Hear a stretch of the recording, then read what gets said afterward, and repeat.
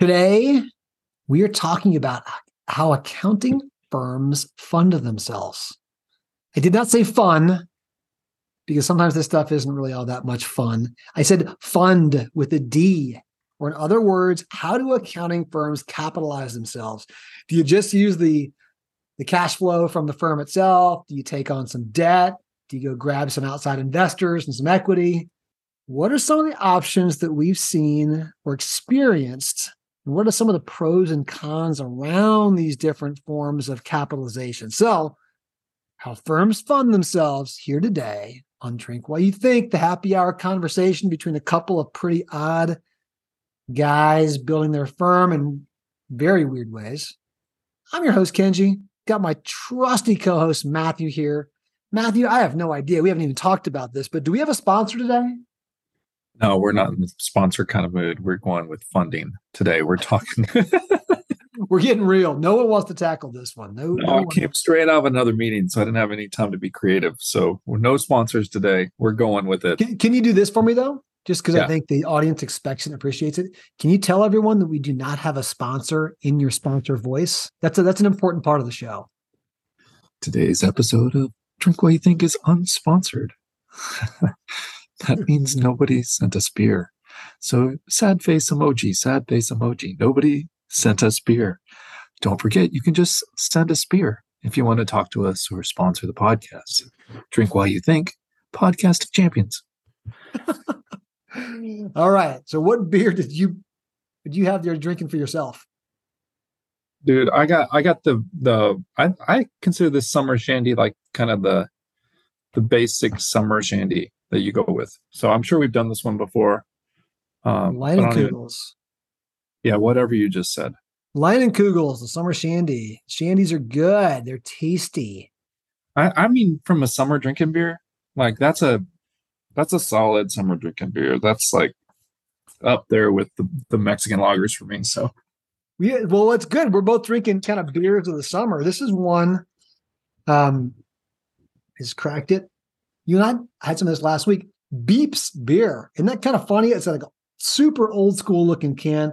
This is, we were drinking this last week, Matthew and I or actually on the weekend. We went over to Three Taverns, which is over in Decatur, Georgia. It's one of Matthew and I's favorites. We like meeting up over there and grab some here. I've got those upstairs.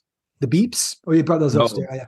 I got mine from Three Taverns upstairs. We'll have this is so light. This is a super summer kind of beer, and it's kind of done in this old school way, meant to look like an old school beer. Very. You're light. Pouring way too low, dude, for the camera.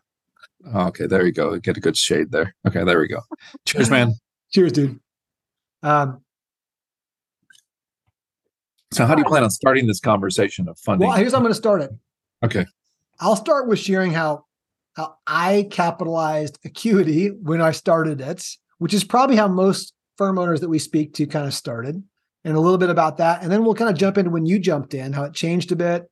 I'd love some perspective on how you saw it at a big firm like Cherry Bekaert, or even how E&Y kind of did things like that, how that capitalization changed over time. We'll even talk about maybe quick updates on things, how we're starting to see outside investors come in. But I think the common way, which was the way when I started Acuity, was we kind of just showed up, said, okay, let's just start.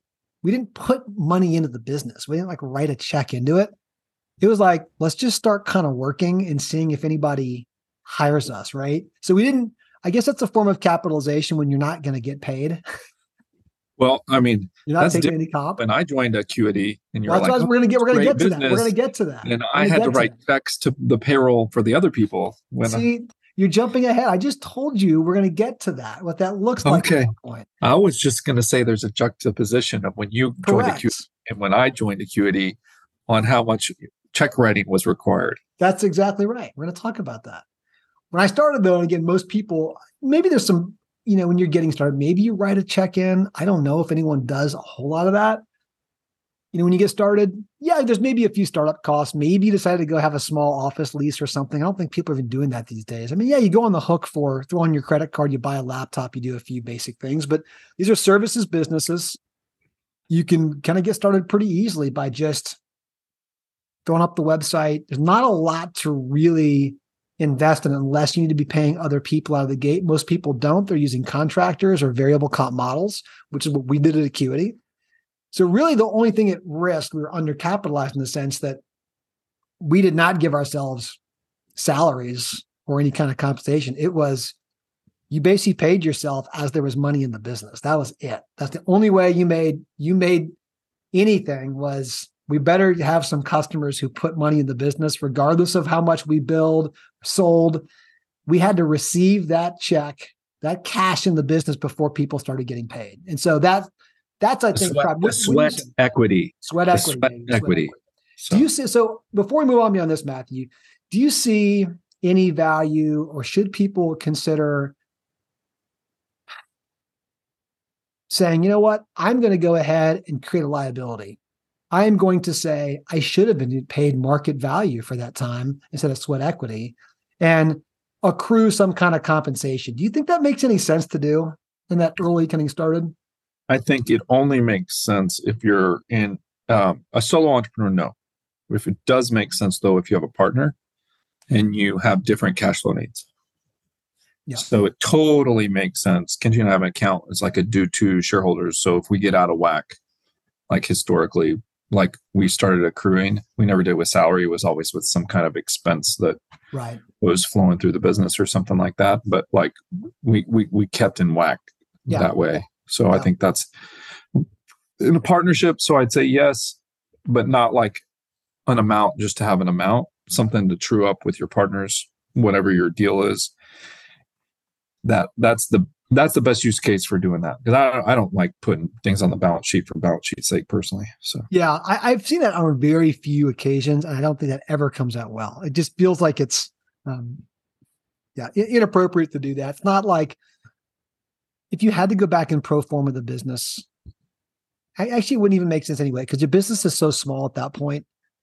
There really is no validation for taking compensation out of it. So I think that's a little bit unusual. It's the sweat equity thing that I think most founders of accounting firms is the way they get the business going. And that's not that different from most services businesses. But let's move in beyond that, right? When you start, I think, having people write checks into the business. So let's maybe take the debt side, some scenarios of when you may take on debt.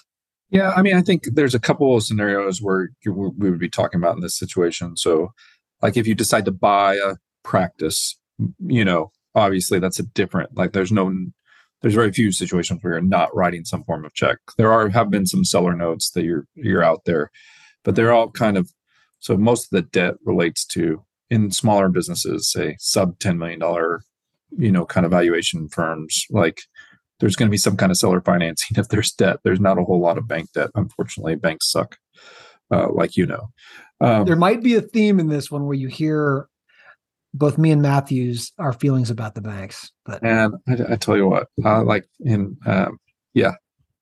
I want to say what happened this week. So like when I was buying Acuity, like there was some cash piece up front, and then there was a seller note for your partner that was leaving. So I took on some debt that I assumed it from you that you had taken on from him, from that perspective. So there was some debt personally that I took on that we had to fund out of cash flow. He was such a generous person to what we had happen for us is he wanted to see the business be successful, and he had created some ability for us to shrink the payments if we didn't have cash flow and increase it if we had more cash flow. It's real. And the he that Matthew's referring to again, this is my former partner that I bought out, and then Matthew assumed that debt. So there was a previous partner at Acuity, and many people probably don't know that again, this is what Matthew's talking about. Created a very generous note to us. Yeah. Well, I mean, it was just, it was really smart on his part too. Like it was just well aligned. I was really impressed when I saw it because it was really well aligned, because it throttled the payment if it was the cash flow, because he had been in the business for a decade. Like he knew the ebbs and flows. So it was structured as somebody who understood the business and appreciated and wanted to see it thrive and survive. So that was really cool. When I was at Ernst or Cherry, the bigger the firm you get, when you're buying in or get the opportunity to buy into a company. And I was never an equity partner at Cherry, but I was at least on the periphery of understanding what that looked like. typically what that looked like was buying an equity, and what they had was a relationship with a bank, a big bank. So those are over $10 million valuation firms, right? Ernst and Young, Cherry, all those places. You would have a note that you would fund, that your purchase of the company, and you basically your distributions would pay your interest and principal, and you would take out whatever you didn't want to pay in principal, I guess, and then you would move forward. And a lot of those were rolling notes, some of them were term notes, and as you bought more of the company, you could do it with debt or cash, and you had that. They had some pre-set up relationships to help that. So in the bigger places, it was really helpful. They are really more helpful because they have stuff pre-set up for you. On the rest of us, we got to fend for ourselves, right? Which is the challenge for the rest of us. Is like, if you want to pass on the company, or if you want somebody to come in, you've got to figure out a way to do that. And the number one tool I see, again, is the seller note in that perspective. So if you're going to sell part of your business to to an up and coming partner or something like that, a lot of times that comes in the form of a seller note. Some people do a grant. I'm totally anti-grant. I think. Can you say more about that?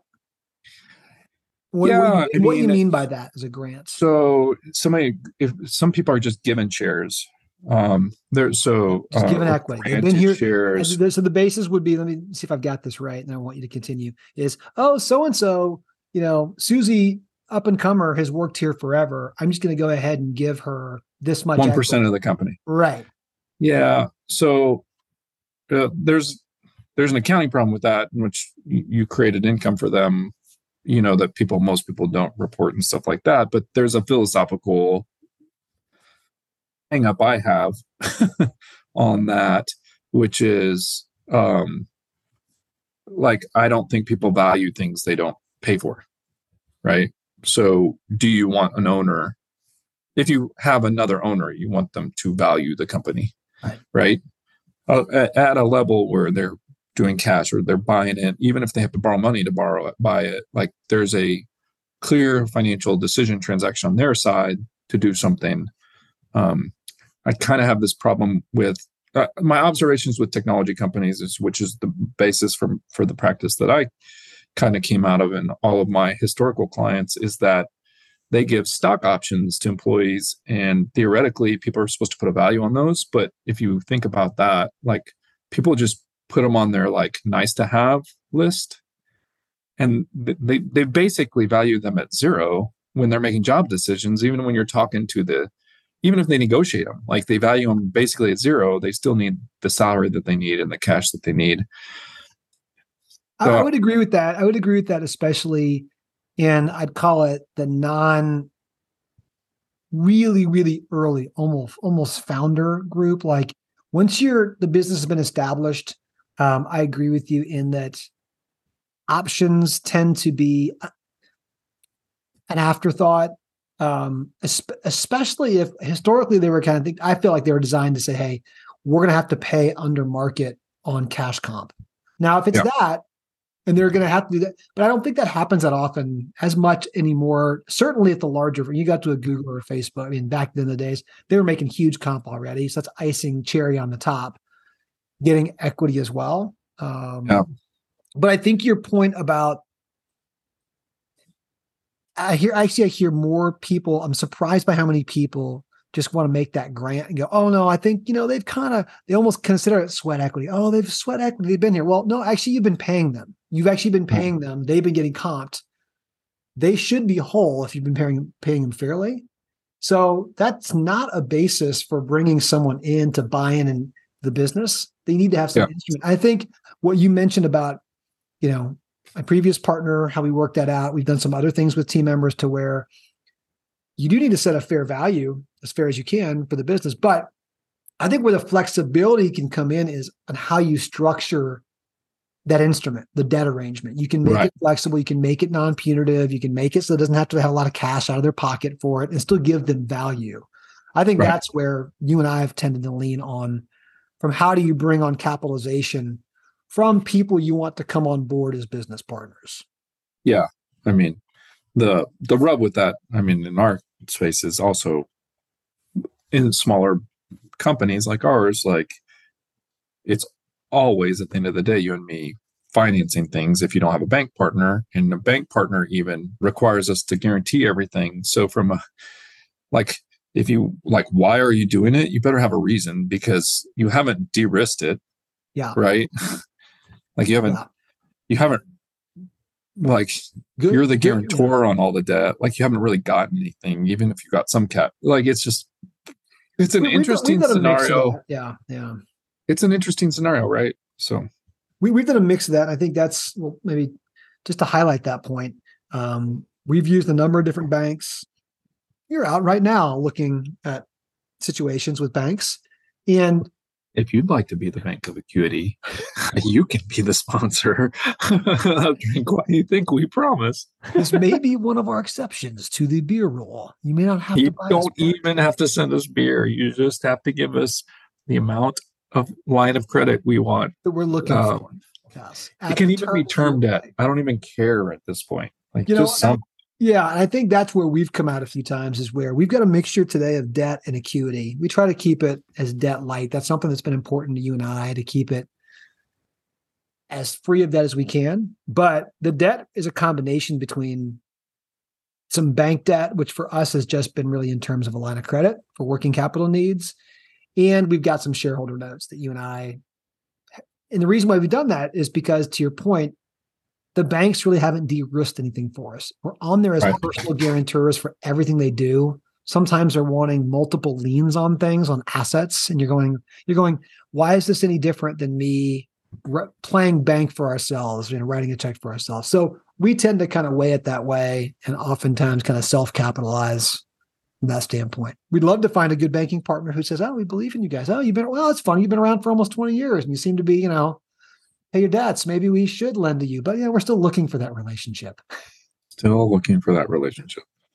And so I think we tend to see some kind of instrument like that is probably the most common generationally within firms, or beyond just that early kind of sweat equity piece, is where you got to move into that phase where you need to develop some banking relationships potentially, or if it's passing on to someone else, self-finance, or sometimes put money back in the business like we have. We've done that for acquisitions, and for other kind of needs as well too. So you have to be prepared for that. Now, I guess the equity piece. Now, I guess when you talked about earlier at Cherry Bekaert and at E&Y, technically those are considered equity holders, correct? Shareholders there. That's correct. Like equity partners. Yeah, equity partners there.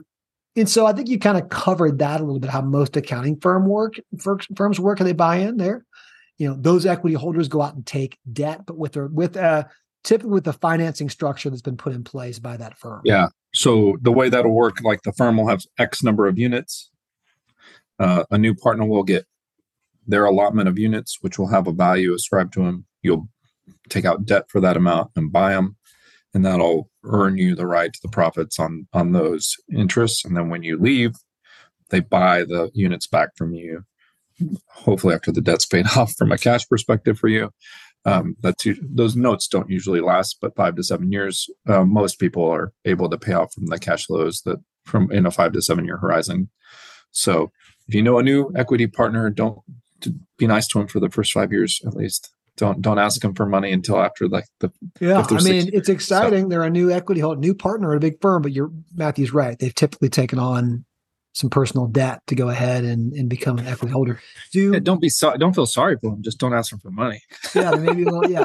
They've got some. They're building an asset, right? Their net worth looks fine. Their cash flow situation may be a little bit constricted for a few years, but so how does that work in that case, Matthew? Where year by year, I guess units at that point, are you getting additional units? Usually you get additional units, and they make it, a lot of times there's a little bit of the calculation is kind of done with, like, they hold back some cash and you get units instead, right, for cash flow and that kind of stuff. And it oftentimes in some organizations, like you, and I wasn't very close to this. My understanding of it was it usually had to do with who left. So the company bought back shares, right, or units from people, And then those units were distributed either to brand new partners or existing partners. And then those people had to buy those units. So there's a waterfall. But you still had to buy them, but you could passively buy them. Okay. You still had to buy them. They didn't retire them. They didn't go to treasury shares or stuff like that. You had to buy them. But usually there was enough cash flow at that point in your existing base to where you weren't paying cash or having to take on debt. You were just taking less cash. So they kind of net cash settled it. Gotcha. If that makes sense to everybody. Yeah. So that was the normal protocol, and it was a small enough number of shares every year across the partner base to where it's not like you don't have to take out new debt. It wasn't like exactly. That's what I was getting to. You're not taking out new debt. That first slug is the big slug. Yeah. The first slug is the big slug for equity partner in most accounting firms, most typical accounting firms. Really fascinated to see what's going to happen now. I imagine like these new firms that are moving to these professional companies like we just saw, or this private equity backed companies, it's going to be the same thing. You have to there's two options now, I guess, for the C Corps. They can get options, basically, which is just basically saying that you only get value if the thing goes up, right? So they might be getting options, and you have instead of having to finance that purchase, you can exercise that down the road if you want to change your capital gain status, right? Mm-hmm. And then you can make some decisions on that. That'll be super interesting to see what happens in the future on that, because you could just have an option scenario where you issue options to those new equity partners because they have to buy. That's effectively allowing them to buy in without doing the debt thing. Right.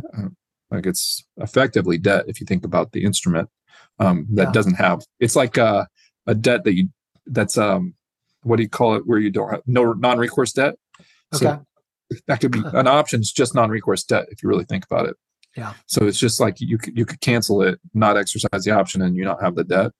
That's kind of interesting to think about if people will do that going forward. Yeah.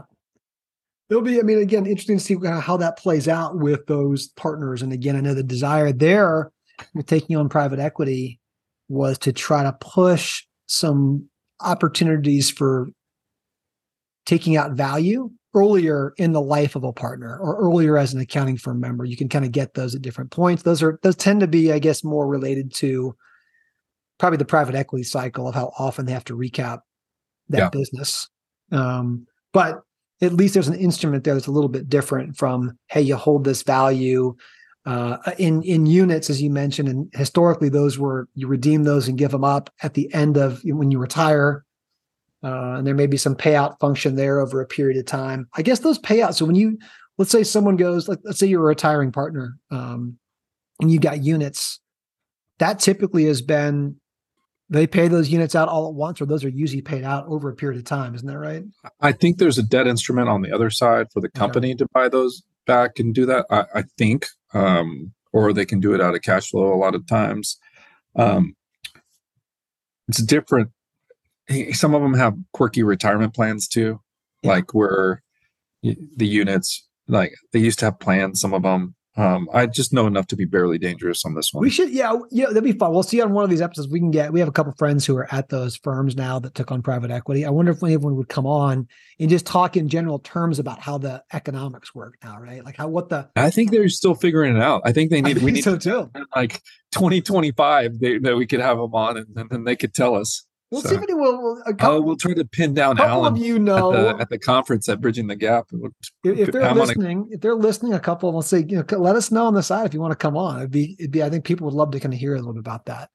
And certainly, that kind of lands us with the outside investors of where historically equity holders have always been accountants, and that's the really unique thing in the past 2 years is for the first time ever in the history of our space, we've got non-accountants who are equity holders, shareholders in accounting firms. That's just the accounting firms. I think some of the cloud firms are a little ahead of that weren't. There have been some. Yeah, that's true. You're right. There have been some who did take on. It was more typical for cash firms to come out and people to use investors to buy existing firms, people to use, angels or whatever to buy existing firms. I can think of several in my head as I'm thinking about this that did that.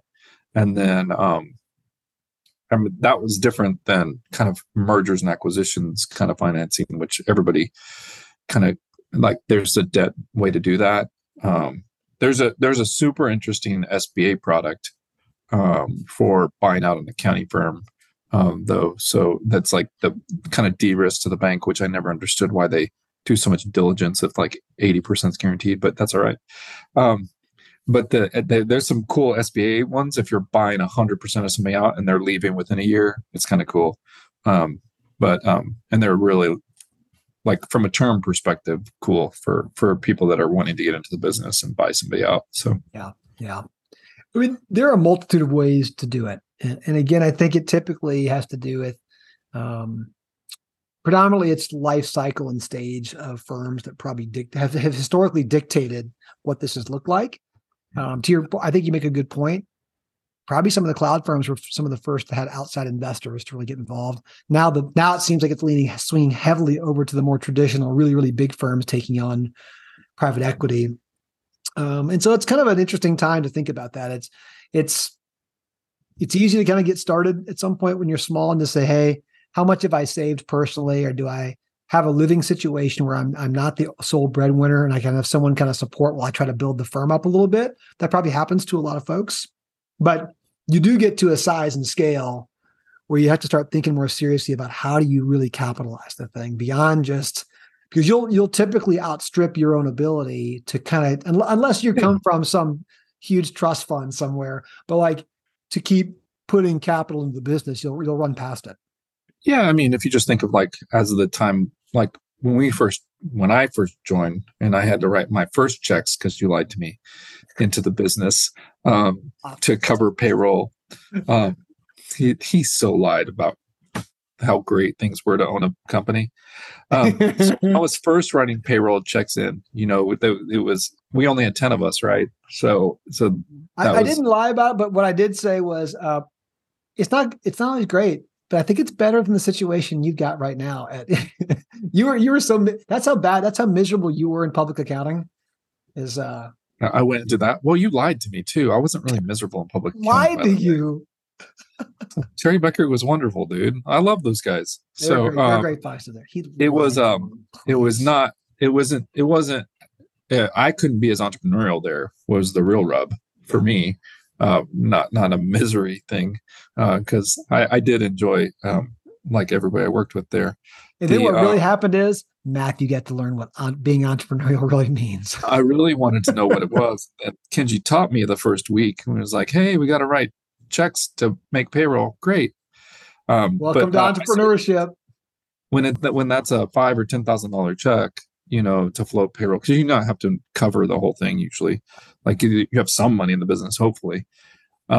But now, with 150 people and payroll kind of approaching kind of like the 5 to 7 million a year, like somewhere in there, 5 to 7 million. If you just think 5 million or 6 million, say, is what our run rate is, like $500,000 of salary, like that's just not a month. That's just not a check I'm prepared to write on a monthly basis. So we wish we could, but yeah, or ever, like from a cash perspective, like who has? I'm sure we may know some people that have that much cash, but you can count them on one hand probably that could write that check. So you do have to think about how you capitalize the business and working capital and things like that, and really think about line of credits and bank partnerships. I just wish there was a bank that would freaking like step up and like really understand. Yeah, the world of accounting. So that's our plea here today on Drink What You Think is come on, bankers. There's come on, bankers. There's a whole massive industry of 30,000 accounting firms out there looking for that right bank to come through, and we'd be happy to shout it from the mountaintops here on our. There's like 100,000 accounting firms, dude. 100,000 accountants. 100,000 accounting firms. I think it's 30,000. It's not. I know that I've got the study those guys did. Oh, those guys. This is how we are every day. Those guys. Who are those guys? The private equity guys. That was 5 years ago. Do we really trust them? Yes. Anyway, we wanted to kind of talk about that. We say this because we like talking about. And you want to talk about that? He doesn't ask me what I want to talk about ever. So we don't even bother with that. Again, Matthew just shows up and starts drinking. That's how we like him best. But, again, it's things we always talk about. These are things we're going through. We are doing some work on continuing to how we recapitalize the business to keep it healthy, to keep it sustainable. And I think a lot of firms go through this stuff. So we always want to share things we're going through and observations we're seeing, experiences we have, in the hopes it's helpful to some others out there. So You know I'm gonna be really pissed off in the future one day. If we ever hit this milestone. I've always been told once you hit 20 million in revenue, like the banks kind of change tune. I know that's going to be false, but I have that false hope. And if we ever hit that 20 million in revenue point, I'm going to be like, let's go to a bank. And they're going to be like, every time we've hit one of our milestones, they keep moving they move the goalposts, man. Every time we hit one of these milestones, we kind of look at each other, hey, we hit it. And we're like, all right, so what? You just kind of keep going. Like it's kind of fun as like a milestone, but like I don't know that we've ever seen a whole lot change, except for terms of complexity and how much harder it gets. Yeah. But if we hit 20 million in revenue and then the banks don't drop the line of the personal guarantees, I'm going to be so mad. So that's just me. Sorry. All right, let's rate some beers. Actually, before we do this, I haven't shown in a long time. We'll showing some beer statistics. We tell everyone to come follow us on, Untapped. Look at this. To date, we haven't tracked all of them. We were drinking a lot in COVID, dude. Check out that month in COVID. We were like going nuts. We're going crazy. But 217 beers consumed here on Drink What You Think. 203 of them unique. Yeah, we've been pretty good about switching it up. I bet 94% new beer ratio. How you like that? We like beers. I bet this summer shandy we've already rated. I'm just going to guess. Probably. But look at some of these things here. I don't know what it says. Top beers. Look at what it says about top beer. I don't know how they call it top beers. Bud Light Next is our second top beer. This does not, I don't think this means we rated that a 2. I gave like a 0. Yeah, it was terrible. That was the worst beer we've ever tasted. At least regions here's top, let's check this out. Mexico for sure. Yeah. Mexico, that seems right. Most of our beers here in Georgia than Cali. Oh yeah. Lots of the things in booking. Anyway, kind of fun to take a look at that. Come on, folks. 5 o'clock somewhere. Come on, jump on with us and check this stuff out. We're going to do the Leinenkugel's. You should have typed in summer shandy, dude. There's probably a few of these. Yeah, but this will be a early one of those. There it is, right there. You're right. Yeah. Okay, we're getting this rating up. We're going 4.75 today. It's almost I don't like this kind of beer normally, and it's I could drink almost all day, so it's great. Oh, maybe it is unique. I can't believe we haven't. That's the first time we've had other shandies on here before. I think. Wow, I can't believe. So this is a good one for me. Like if you aren't normally like an ale fan or anything like that, or don't like IPAs or anything, like this is a good one. Yeah, the beeps. This is very situational, like we talked about, right? I think this is something to where I wouldn't want to drink this all the time. On a hot day like today in the summer, it's perfect. It's absolutely kind of perfect.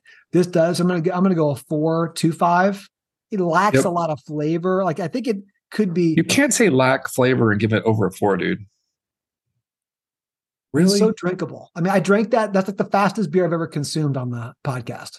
Okay, so we know where Kenji's priority are.